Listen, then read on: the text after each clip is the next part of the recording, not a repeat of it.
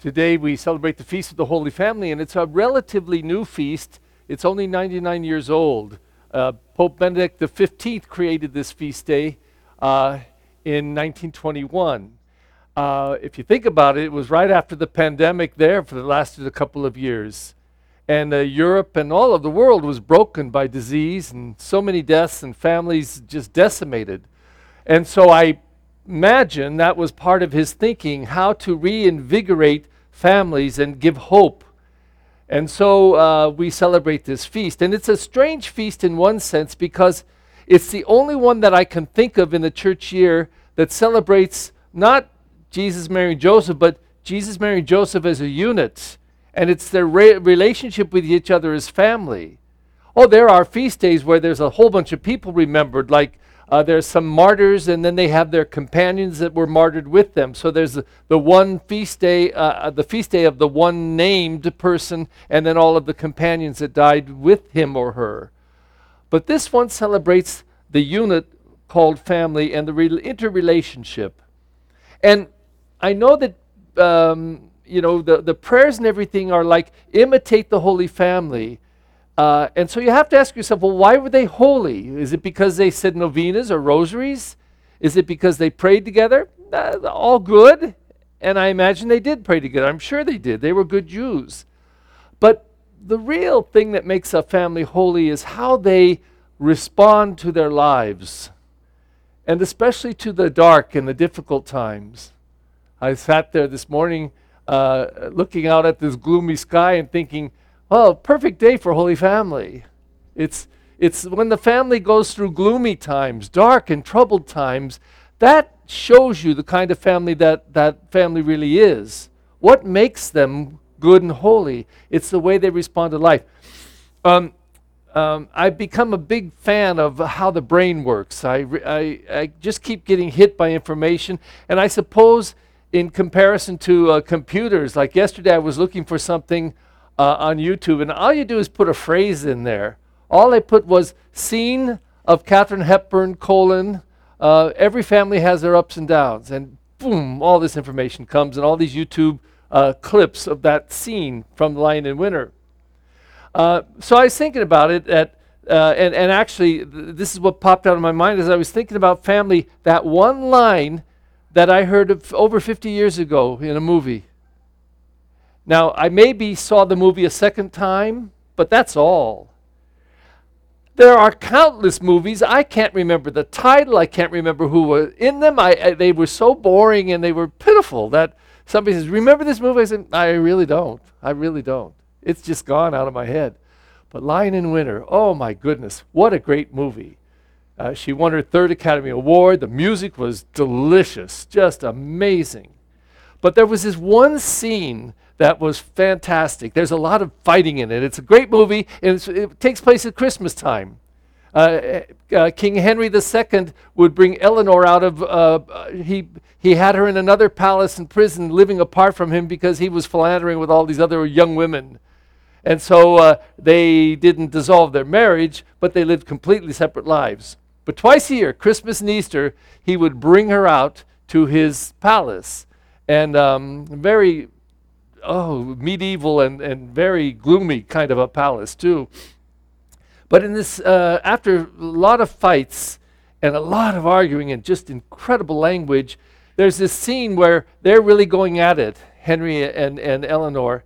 And she's holding on to him, and he's pulling himself away, going out the door. And as he goes out the door, she just lets go and falls on the ground. And she's lying on the face down on the floor, and she looks up and she says, every family has their ups and downs. That's her line. And that's what hit me yesterday. And I thought, it's the truth. Every family has their ups and downs. Now, many times we don't see them because most families have enough pride to keep their skeletons in the closet, right? And they lock that door tight. Don't go be telling people what we do in our family. So most families have an exterior look that looks very nice, and we protect it. But if you get inside the walls of their home and see what goes on, and some of it is because of their own weaknesses, addictions develop, a lack of loyalty or fidelities, all kinds of things. Their little ghosts come out of themselves, their pettiness and their arguing, and they can't let go of things and their jealousies. All that stuff's a part of humanity, part of every family. But then there's these big tragic moments that come, deaths, a year like this. And it seems to me that it's really worth, and I think Benedict XV was smart to do this, to create this feast day of the Holy Family, not to compare ourselves in terms of some kind of exterior holiness, no one ever gets mad in our family or something like that, but precisely to talk about how we become holy by the struggles and challenges. What comes out of us that makes us better? Over this last year, I've come up with this little quote that whenever an obstacle comes our way or a challenge, especially a real difficult one, it can do only one of two things. It will either make us better or it'll make us bitter. And I see it all the time. I see people become embittered by life because things happen that were painful and difficult and they just can't let go of it. Others go through the bitter pain and they discover more gifts, other stuff. And probably mostly because they really rely on God. And they dig down into the deepest part of their spirit and ask God to be there with them. We have a good example in the first two readings. We had choices today, but I chose these two because they both focus on Abraham. And Abraham and his wife were old, sterile, couldn't have kids. For Jews, that was about the worst curse that was possible. But he had met God, and God created a covenant with him and made the promise of all these gifts. And like a good Jew, he fought with God and argued. He said, "What are you talking about? What good are all these gifts if I don't have any children to pass them on to?" And he says, "No, don't worry. Go out, look at the stars. You're going to have that many kids." "Oh, yeah, really?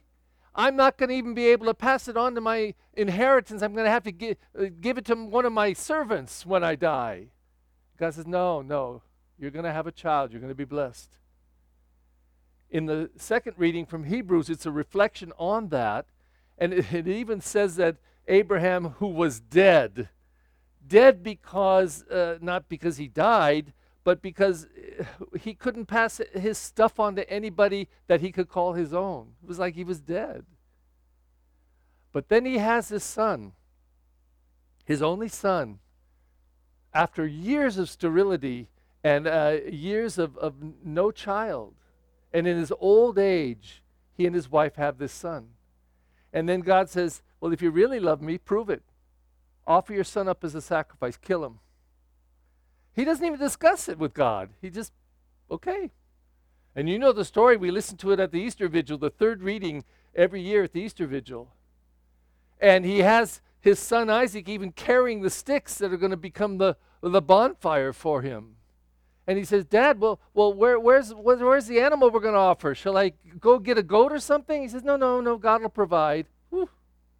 If he only knew. And he's about to kill his son, and God stops it, and he proves his fidelity to God.